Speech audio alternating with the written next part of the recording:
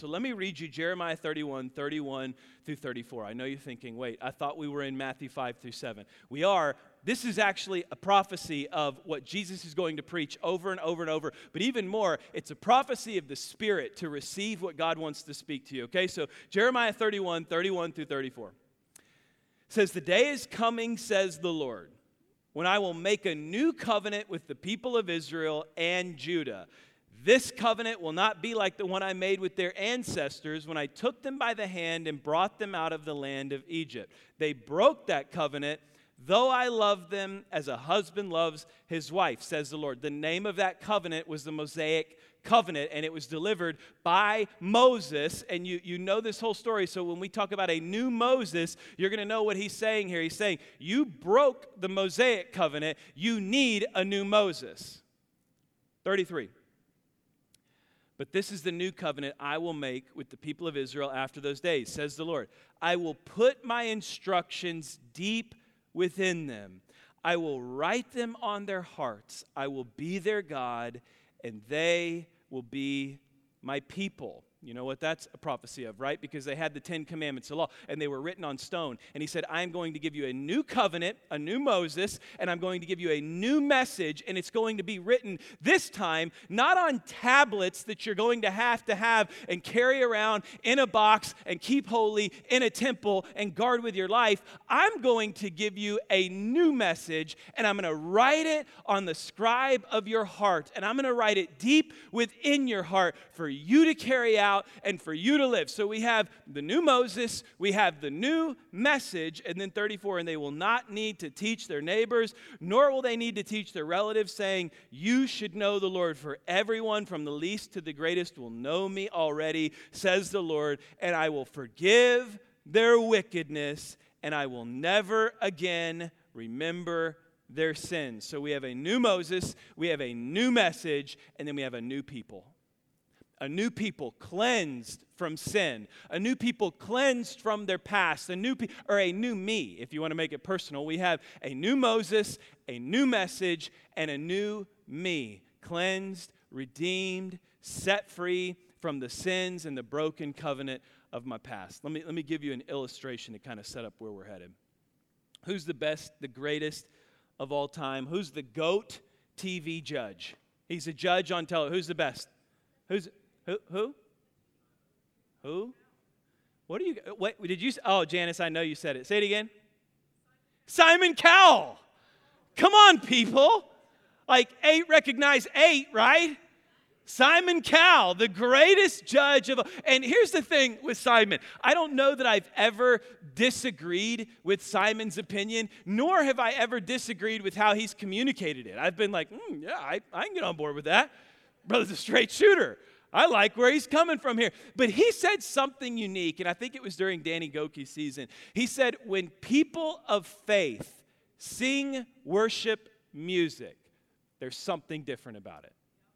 He said when people of faith, he couldn't put his hand on it, he couldn't figure it out, but he said when people of faith sing a worship song, there is something different about it. So the other day I'm on YouTube and I'm watching worship videos. I love to watch worship songs live. So I'm watching it on YouTube and I'm watching this worship video, and there was this video that was suggested over on the side, and the title of it was "Watch a Non-Christian Perform a Hillsong Worship Song." Okay, you got me. I'm interested. Clicked on it to watch it. And this guy comes on there, and you could tell right out of the gate, he's playing the acoustic guitar, he's playing the song Oceans, and his acoustic is incredible. He is playing out, his phrasing is unbelievable. It sounds like there's an entire band behind him. And as he's playing out, he goes into singing the song, and his vocals are unbelievable. I can tell you, in fact, I pulled up the original and I watched the original, and the girl that sings it, she's phenomenal, but this guy was lights out. The acoustic was incredible. The vocals were incredible. The sound was great, but the spirit was off. And you could tell. You could tell it meant nothing to him but music. You could tell he was more concerned about the sound, and he got the sound right, but there was no spirit behind it. And then you watch the original live version of Brooke, whatever her heart singing, whatever her name is, however you pronounce it, right? You watch the original, and she's on there, and she's singing, and it is just incredible because there is a spirit of worship behind it, and that spirit gives life to the sound. Here's what we have to do with the Sermon on the Mount. There is a spirit behind the Sermon on the Mount, and we could do something really easy. We could take Matthew 5 through 7, bust it up into 6 different messages, be done mid-July, and study a section every single week, and we could get the sound right, but if we miss the spirit, we're not going to catch what God wants to say. We're not going to catch what God wants to do right here in the center of my chest, because he wants to write a new message. And he wants to write that new message in the center of your soul. And he wants to give you a new Moses who is greater than the past Moses. And he wants to make you a new you. He wants to make me a new me. And that's where we have to start with this sermon. So I've given it to you multiple times, and this will be the declaration. And I truly believe this. I believe when we go into a sermon season, and that's the reason we call them seasons and not series or anything else. We call it a season because we believe God wants to take us through a season together, and he wants to speak a word into the body that is our church. He wants to speak something into us collectively, and he wants to speak something into us individually. So we believe in this season, he has a message for us, and the declaration of this message season that we're walking through is this: Jesus is the new Moses with a new message to the new me. I'll say it again. Jesus is the new Moses with a new message to the new me. Come on, give me a little pull here. I'm gonna go through. You say it with me. If you're online, drop this in the comments. Join us here. Jesus is the with a to the. All right, now with a little life. Now you wrote it down that 4th time, and you're like, okay, I'm ready. I won't mumble through it. Here we go. Jesus is the with a to the. Jesus is a new Moses with a new message to the new me. You see Matthew 5 through 7, the entirety of that message, if you will see it through this lens, that Jesus is a new Moses, and he's got a new message to the new me, it will absolutely begin to transform your life. Let's start with new Moses. Okay, Luke 24, verse 27. Jesus is talking about Moses here, and he says, "Then Jesus took them through the writings of Moses and all the prophets, explaining from all the scriptures the things concerning" who? Himself. Jesus is explaining all of the writings of Moses, the words of the prophet, and he's explaining to them how they are about who?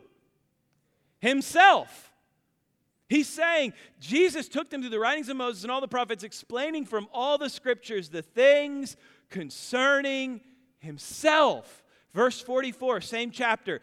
Then he said, "When I was with you before, I told you that everything written about me in the law of Moses and the prophets and in the Psalms must be fulfilled." So he's saying not only is it about me, but everything that they told you about me has to be fulfilled through me. So I am now the fulfillment of it. Let me get this handled here. Cheers, Christian. I love you. All right, Matthew 5:17. This is part of the actual sermon, Sermon on the Mount.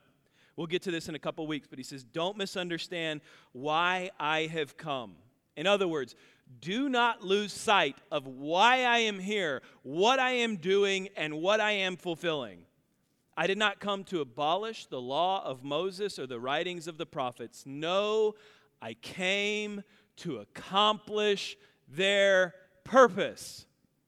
The law without Jesus has no purpose. The law with Jesus is fulfilled. And everything from the law is pointing to Jesus. And when you see that Jesus is the new Moses, you see the fulfillment of it. Here, let's do this. Let's be Jews for one moment, okay? Let's be Jews. Y'all ready to be Jews? Say, I'm a Jew today. You got to grow your hair out. You got to get a good beard. You got to wear the top out. I've been to Israel. I've seen it. You don't look like good Jews today. You got to grow. You got to do some good things. But let's be Jews today, okay? Here's what we are. We are on a mountainside right now with Jesus. And Jesus is beginning to speak. And as he's preparing this sermon, he welcomes you in to this prophecy of fulfillment, saying, I am the new Moses. Here's where your mind goes as a Jew. You have to, come on, pull a little bit. Come on, pull a little bit with me. You have to go here with me in the mind of a Jew, okay? I'm going to give you 15 things. There's a whole lot more. I'm going to give you 15 similarities between Jesus and Moses. You Bible nerds are going to geek out on all of this. This is in your sermon notes as well, so you can have it on the app and you can have all of these. Here's 15. I'm sure there's a lot more. During the time of Moses, Pharaoh ordered a mass killing of every Hebrew baby under 2 years old. During the time of Jesus, King Herod did the same thing. There was infanticide going on at the exact same time. Moses came up out of Egypt to redeem his people. Jesus and his family fled to Egypt, and then he came up out of Egypt to redeem the rest of the world. Moses, catch this is a cool one. Moses was born without shelter, laid into a straw basket, floated down a river, and was picked up by Egyptian royalty. Jesus was born without shelter, laid into a straw-filled stable, and was visited by Herodian royalty. Remember, you're Jews right now, so you know the first one. The last one's a surprise. You're like, wait a second. They were born the same way. Wait a second. They both did come out of royalty. Wait a second. They both were born without shelter and put inside of a straw basket. Here's another one for you. Moses grew up in the palace of Pharaoh, the highest place of esteem in his culture. Jesus grew up in the synagogues of Jerusalem, the highest place of esteem in his culture.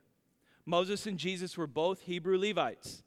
Moses brought the Israelites out of slavery to Egypt. Jesus brought the Israelites and the world out of slavery to sin and death. Number 7. Moses received the 10 Commandments from God on Mount Sinai. Jesus, in the Sermon on the Mount, is going to reinterpret the 10 Commandments right here when we get to, I think it's Matthew 6 and a little of 7. Moses carried the law and pointed to the gospel. Jesus fulfilled the law and is the gospel. The Israelites experienced 400 years of bondage in Egypt before they got to freedom. The children of Israel, the nation of Israel, experienced 400 dark years without anything from God before Jesus arrived on the scene. That's called the intertestamental period, Malachi to Matthew. Then we keep going. Number 10, Moses went through the wilderness and was doubtful to God before he began his ministry to redeem Israel. Jesus went through the wilderness and was tempted by Satan before he began his ministry to redeem the world. Moses was royalty in Egypt, but he left the position of power to serve and save an enslaved people. Jesus was royalty in heaven. He left to do the exact same thing. Moses parted the Red Sea. Jesus calmed the Sea of Galilee. Moses chose 12 spies and sent them into the promised land. Jesus chose 12 disciples to go find out a greater and truer and better promised land that was not geographic, but it was in our heart. Number 14, both were used to feed thousands of people. Moses used manna. Jesus used multiplication of fishes and loaves. 15, last one. God's covenant was first given to Moses. God's covenant is finalized in Jesus. Amen. Here's what you have to catch. You're Jews. We're still Jews. We'll leave that here in a minute. We'll be back in Huntsville, Texas in a second. You're sitting here and you're hearing this man preach a sermon. And he's preaching the sermon while declaring to you he is the fulfillment of everything that you have heard. All of the sudden, your mind is blowing from a place of perspective. And you're saying to yourself, my goodness, how can I deny this?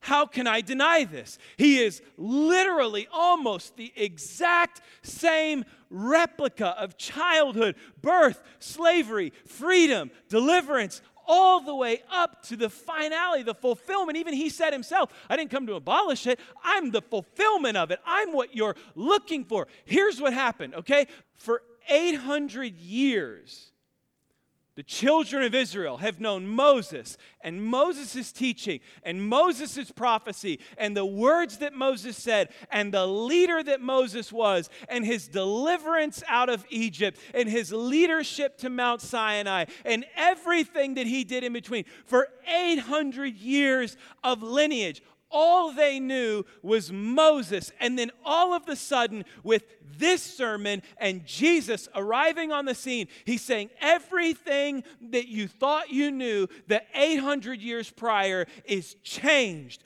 right now in an instant with my fulfillment of it. What does that mean to us? You're like, Luke, that's a really cool revelation. If I was a Jew on the seaside of Galilee listening to this right now, let's go back to Huntsville, Texas. We're no longer Jews. What does that mean to me? That means that once you understand that Jesus is the fulfillment of the Lord that you have been looking for, that you have been longing for, He's the satisfaction of your spirit. He is the hope of your soul. He is your future. He gives you purpose. He allows you to live greater beyond your sin, beyond your shame, beyond your failure. All of a sudden, you can look back over your years. And as Romans 8:28 says, you can see all things work together for good when we love God, when we have fallen in love with Jesus, and when we are serving Jesus. So what happened back here that hurts you, Jesus now fulfills and satisfies you. So what hurts you can now help somebody else. It's become a ministry. It's become a ministry for you now. I know people who have lived through the most tragic hurt that you can ever imagine. And you know what their greatest ministry is today? That same exact hurt. Why? Because Jesus is fulfillment. Because Jesus doesn't just go before us, He goes behind us. He fulfills 800 years worth of prophecy to the children of Israel. Not a moment in your past was wasted. Not a moment of the things that I wasn't even going to go here, but I think that I will. Some of you know, many of you know, if you've been around here a number of years, you know, my dad spent over half my adult life behind bars. He spent over half my adult life in prison. I was a kid growing up with a father incarcerated, got a truck when I was 16. I remember I drove it to the county jail. I sat in line for 2 hours, gave him my license, walked back, picked up a phone, looked it through the glass, and talked to my dad for the first time. I hadn't seen him in years. And then he got out and he got back in trouble, and it was this cycle all through our life. And can I tell you, that was one of the most bitter, frustrating, angry, rebellious times of my life. The fatherless void and the fatherless hole and everything else. And I could never understand it. I couldn't put my finger on it. It frustrated me. It hurt me. It annoyed me. And I loved my dad, and I hated the things that he battled. And the situation that I was in made no sense. Going to father-son banquets without dad is miserable. I don't care how cool your coach is. Coach has to pin it on you because dad's not there. It's no fun. Seeing all your friends eating and celebrating, and then there you are kind of like, oh, this is embarrassing. I skipped it my senior year. I didn't even want to be a part of it. Letterman's banquet, great. Y'all can have it. If dad's not there to pin it on me, I don't want it. Didn't understand it. Couldn't put my finger on it. Years and years pass by. Dad passes away. Then I find myself ministering in Conroe. And then from Conroe, God calls us to Huntsville, Texas. And so we land in Huntsville, Texas. And when we first get here, ministry at Sam Houston, here on campus and everywhere, it's just exploding. It's going great. And we can't get the prison system to say boo to us.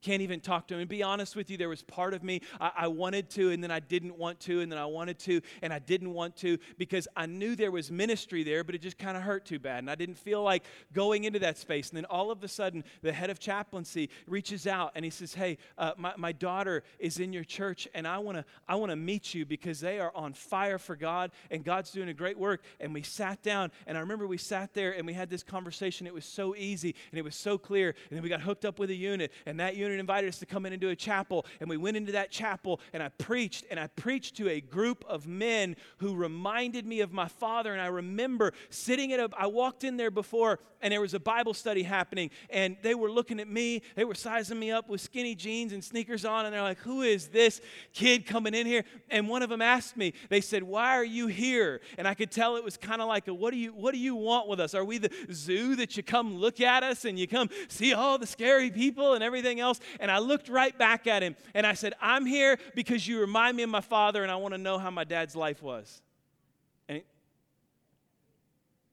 paused a little bit, and we went in there, and we preached the gospel, and we worshiped with them, and we saw God do an incredible work. And I was exhausted afterwards. I was emotionally exhausted. I was spiritually exhausted. I was filled up, and I was worn out at the same time. And I got out to the parking lot after an incredible time worshiping with hundreds of men inside of a prison. I sat in my truck, and the Lord said, this is why. This is why. Tell me I can't take a kid who's growing up without a dad, who's locked up in prison, and tell me I can't turn that into ministry 25 years later. Tell me I can't bring fulfillment to that. Tell me I can't bring something full circle. That only happens when you grasp a hold of the new Moses. And you see that new Moses can fulfill, he can redeem, and he can restore what happened here, so it becomes your greatest ministry here. We have a new Moses. All right, now we got to hurry. Good job. Good pull. Now we're where we need to be. Second, we have a new message. We have a new Moses. And now we have a new message. This is the only space we're going to touch the Sermon on the Mount today, okay? That's the one problem with this, is I don't see any way we make it through the summer without being halfway through all of this. But we're not one of those places that just quits halfway through, are we? So we may carry this into the fall, and we may carry it into the winter, and we'll just see where the Lord wants to go. But here, let's touch it. Matthew 4:23 through 5:2. Jesus traveled through the region of Galilee, teaching in the synagogues and announcing the good news about the kingdom. He was preaching the message of the kingdom. He was announcing the kingdom. He was declaring the kingdom. And he healed every kind of disease and illness. News about him spread as far as Syria, and people soon began bringing to him all who were sick. And whatever their sickness or disease, or if they were demon-possessed or epileptic or paralyzed, he healed them all. Verse 25, large crowds followed him wherever he went. People from Galilee, the 10 towns, Jerusalem, from all over Judea and from east of the Jordan River. 5:1. One day, as he saw the crowds gathering, Jesus went up on the mountainside and sat down. His disciples gathered around him. Don't lose the picture here, because the crowds were gathering. Disciples is a word that means learner. It's not particular to the 12, so don't think he's up there with the 12. We'll go to Matthew 7:24 through 29, and you'll see the whole crowd was with him, all right? I don't want you to lose context in your mind. One day he saw the crowds gathering. Jesus went up on the mountainside and sat down. His disciples gathered around him, and he began to teach them. He was teaching them the same thing he had been traveling across. In fact, a lot of scholars will say the Sermon on the Mount, although it is collected and it is put together, Matthew 5 through 7, chances are most of it was travel, speak, do miracle, travel, speak, do a work here. And it was this crowd that was building around him. So we have the crowd that's building. He's teaching them, and then he's doing ministry. He's teaching them, and he's doing ministry. And now it's collectively handled together from 5:3 all the way to 7:29. But the message, don't miss this. The message is the message of the kingdom. What is Now, this is important to know too. We'll be Jews for 2 seconds. Jews are waiting for a earthly, material, physical kingdom. That is what they're expecting to happen. They're expecting the Messiah to arrive, overthrow Roman rule, restore the nation of Israel to prominence, and they all rule together collectively. That's their expectation. But what did Jeremiah prophesy in the very beginning? That it would be a new covenant written where? On your hearts. Within you. What is the message now of the kingdom as Jesus, the new Moses, brings the new message? Here is the message of the kingdom. Luke 17:20-21. One day the Pharisees asked Jesus, "When will the kingdom of God come?" Jesus replied, "The kingdom of God can't be detected by visible signs. You won't be able to say, 'Here it is,' or 'It's over there.' For the kingdom of God is already among you." The New King James gets it right. That word for among, it's entos. It means within you. It's already entered you. He said, the kingdom of God is within you. The message of the kingdom that you're longing for, it is already within you. I am placing, in other words, remember, context, Jews are looking around and they're saying, where's the kingdom? Where is the kingdom? We want to see the kingdom rise up. We want to see the walls rebuilt. We want to see the nation of Israel in prominence. Where is the kingdom? And Jesus says, quit looking around. You're not going to see it. You're not going to say, hey, there it is, because it's right here.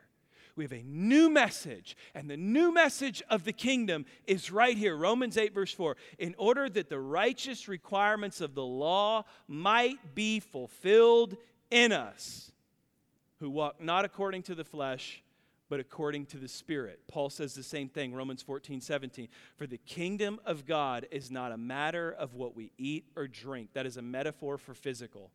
Saying the kingdom of God is not this physical thing that you are seeing rise up and you are seeing happen. Now, the manifestation of it will be, but he's saying the actual kingdom message is not something that you're going to eat or drink, but of living a life of goodness and peace and joy in the Holy Spirit.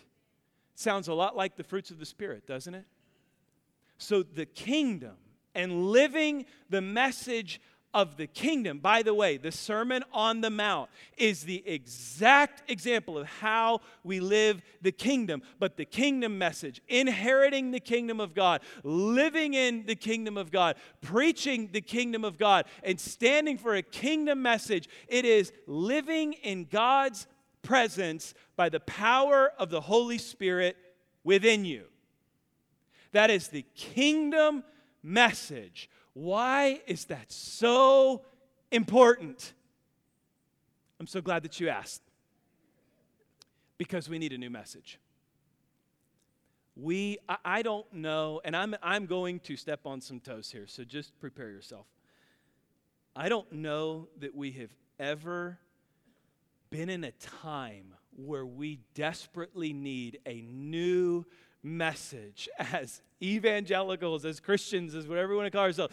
I don't know that we have ever needed a new message more than we need it right now. Let me give you some illustration. Christianity is the only religion that moves. See this, right?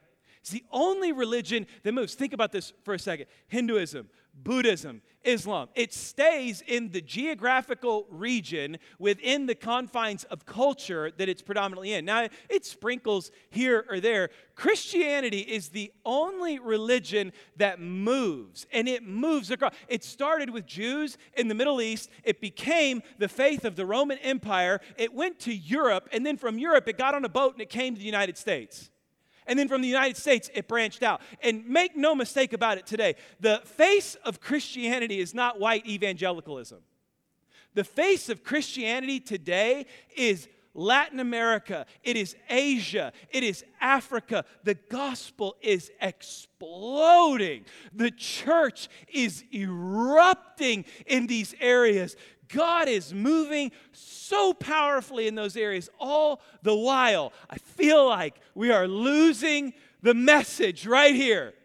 How do I know that? Tell them I'm busy. How do I know that? Because I know Christians who haven't preached the gospel in months, but they argue about politics daily. Have not preached Jesus in months. Haven't witnessed to somebody in months, but argue daily about politics. The message of the kingdom is not confined to geography. It's not confined to culture. It's bigger than that. The Holy Spirit is bigger than that. He's more powerful than that. He is able to go into a communist country and begin and rapidly multiply among people in the face of persecution, because the gospel of the kingdom cannot be stopped by government. It can't be stopped by any certain ruler. It's the gospel of the kingdom. And we need a new message. Can we go a little further with this? Oh, you want to pull a little bit more?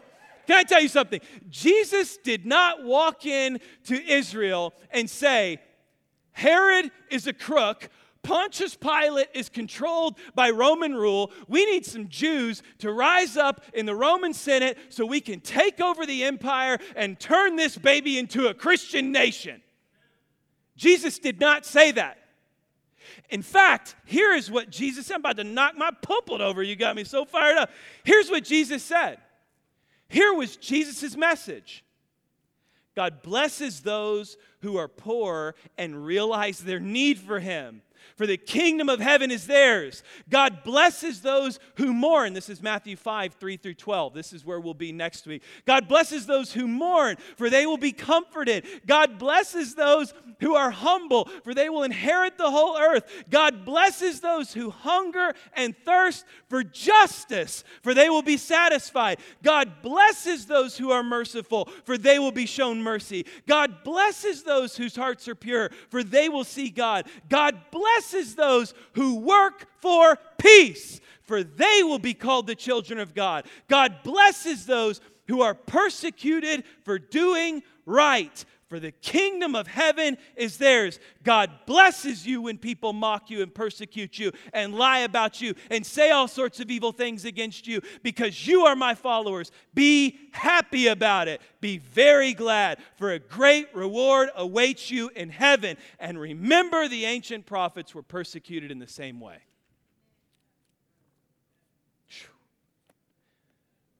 We ought to end there. Does that sound like follow me to the next protest? Does that sound like let's go fight? No, because blessed are the peacemakers. Blessed are those who fight for peace. Blessed are you when you're persecuted. Now listen to me. I'm not saying that things don't matter. Someone asked me this week. Tell them a little twerked by this. Hey, are you going to talk about Fauci's emails? Someone asked me, hey, on Sunday, are you going to talk about Fauci's emails? No, I'm not, because that's not the message. Listen, it matters, but it's not the message. And we have put things that matter before the message. And we're becoming known for things that matter more than the message that we should be living, we should be loving, and we should be communicating. What are we doing? We have a new message. We have a message of hope, a message of life. And he says, listen, when they persecute you, when they say evil things about you, when they lie about you, when they talk all this about you, great. That means you're with me. Be happy about it. Be more thrilled. Persecute us all you want. We're going to grow. We're going to reach more people. We're going to spread, and we're going to move, and we're going to multiply. Why? Because the kingdom of God is not limited when it is the message by the power of the Holy Spirit within you. He gives them a new message, a new Moses, a new message, and a new me. Matthew 7, 24 through 29. It says, anyone who listens to my teaching, and oh, by the way, so this is the end of the sermon. So I teased you a little bit with the beginning, new message. It's the kingdom message. This is the ending of the sermon. This is what Jesus is saying, okay? So if I'm your new Moses and you receive this new message, you're going to be a new you. Here you go.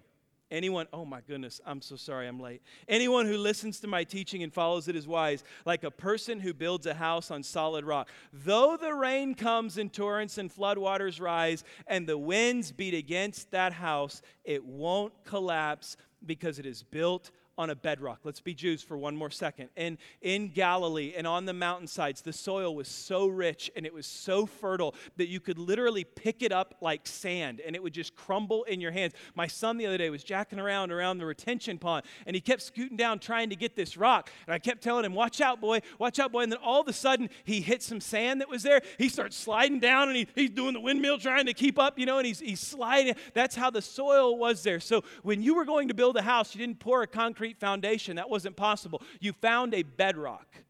You found something solid, and those that didn't saw their houses drift away. So verse 26, but anyone who hears my teaching and doesn't obey it is foolish, like a person who builds a house on sand. When the rains and floods come and the winds beat against that house, it will collapse with a mighty crash. When Jesus had finished saying these things, the crowds were amazed at his teaching, for he taught with real authority. That's exousia. That means the ability to execute power. So he's saying, man, this guy has the ability to execute the power that he is talking about. Man, I wish I wasn't so late. I would wear that out. Quite unlike their teachers of religious law. Hey, I got to wrap this up, but here's what I want to throw to you, okay?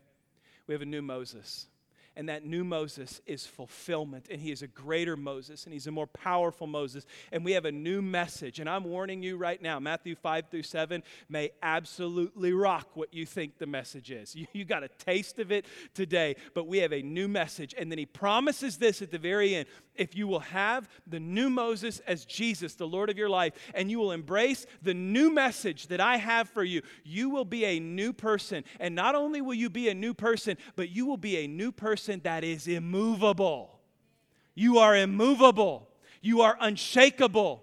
You are unstoppable. You won't waste away. You won't be knocked over. You won't be wiped out, but you will stand firm. You will stand strong, and you will represent the gospel of Jesus Christ, the kingdom message that he wants to sow on our hearts and write on our spirits. So the choice is yours. Choice is yours. In fact, the choice is yours all summer long. We're going to be here all summer long. And I'm going to dive into this new message. And you got one of two choices. Stand firm, fade away. Be strong, be on a bedrock, do what it says, listen to what it says, follow what it says, or stand on sand, ignore it, be frustrated and annoyed because it doesn't fit my set of ideals, walk out of here and not come back till August, and all of a sudden begin to fade away.